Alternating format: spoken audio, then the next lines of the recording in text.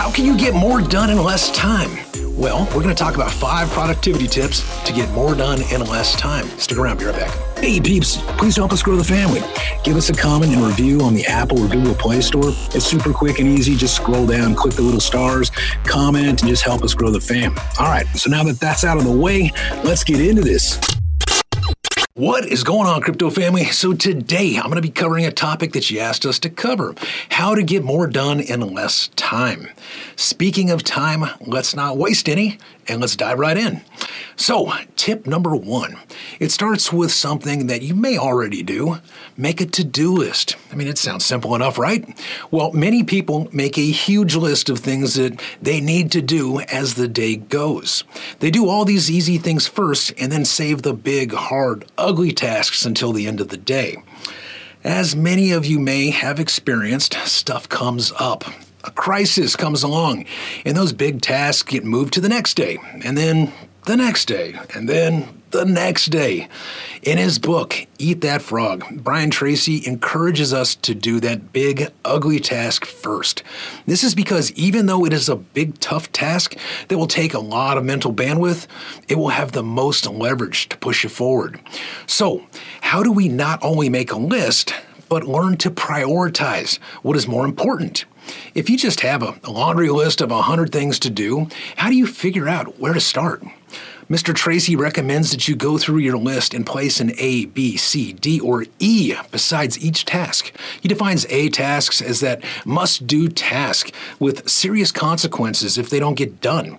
These may have to be a report that your boss is waiting for, an essential customer meeting, etc., right?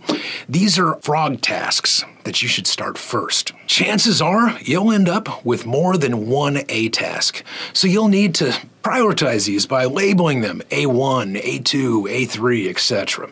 You should put a B besides tasks that you need to do, but only have minor consequences. He states that you should never do a B task if there is an A task still on your to-do list.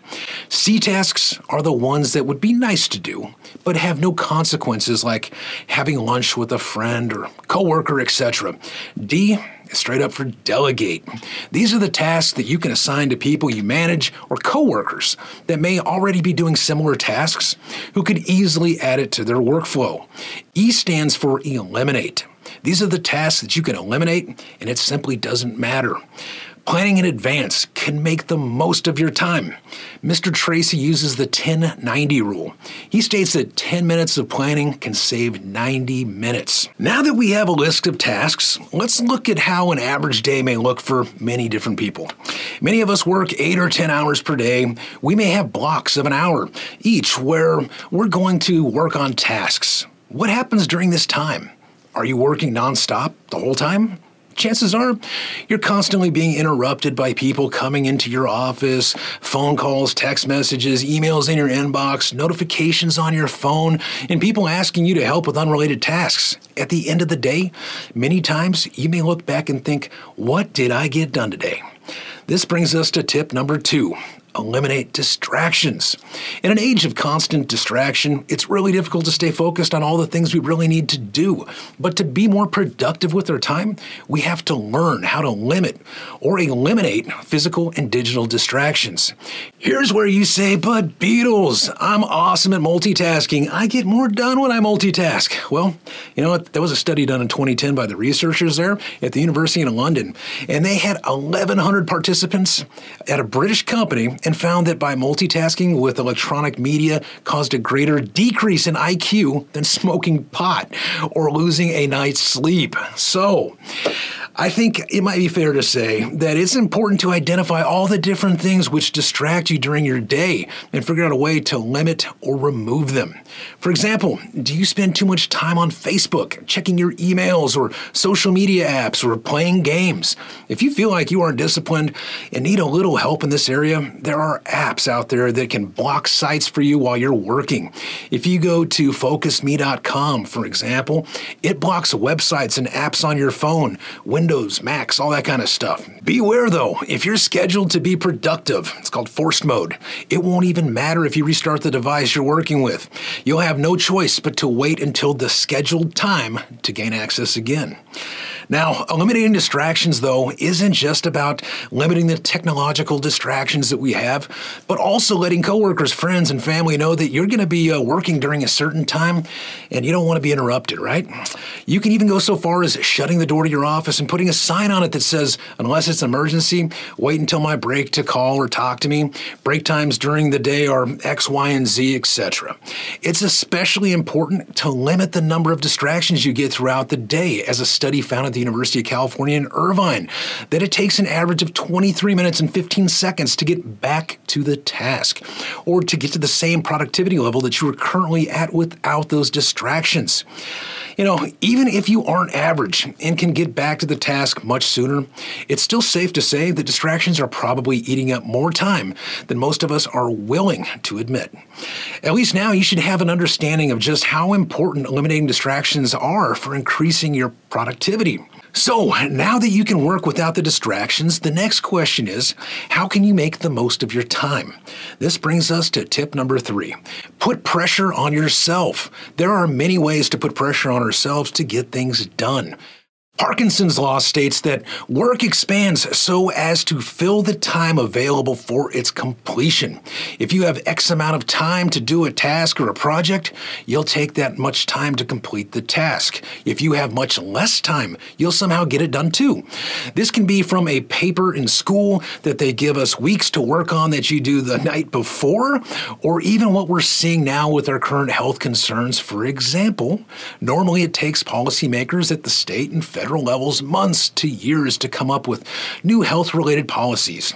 But due to the CV-19 concerns, new billing codes, new ways of meeting people online as opposed to face-to-face, rushing unemployment benefits for restaurant and service workers, etc., are getting pushed through at record pace.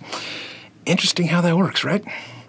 What are some ways that you can put pressure on yourself? Pretty simple, right? Deadlines.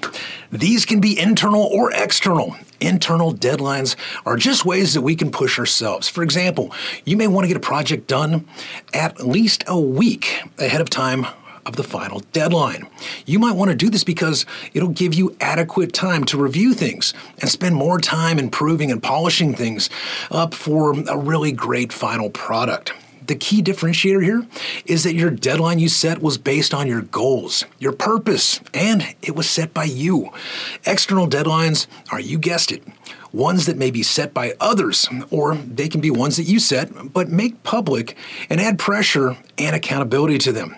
One example of this is telling friends and family that you're going to do something by a certain date. This creates accountability and will put external pressure on you.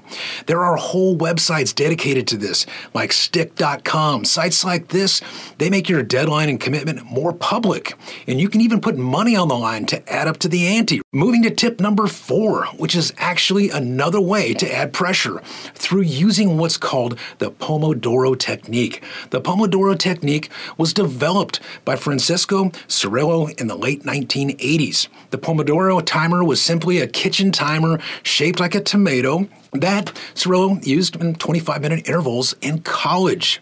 The technique breaks down like this. You decide the task that you're going to do. Set the Pomodoro timer for 25 minutes. Work on the task. End work when the timer rings. And put a check mark on a piece of paper. If you have fewer than 4 check marks, you take a short 3 to 5 minute break. After the break, repeat the 25 minutes and go until you have 4 check marks. After you do 4 Pomodoros, take the 15 to 30 minute break. When you come back, start over. Using this technique, you could do something physical during your short break. For example, you could do some push-ups, some lunges, some squats, walk around for a few minutes, you could stretch, etc.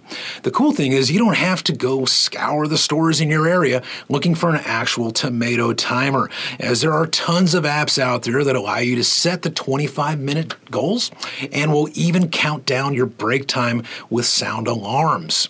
Now, you probably noticed I said you need to have 4 check marks before you take a longer break. Well, this brings us to productivity tip number 5. Work in big chunks.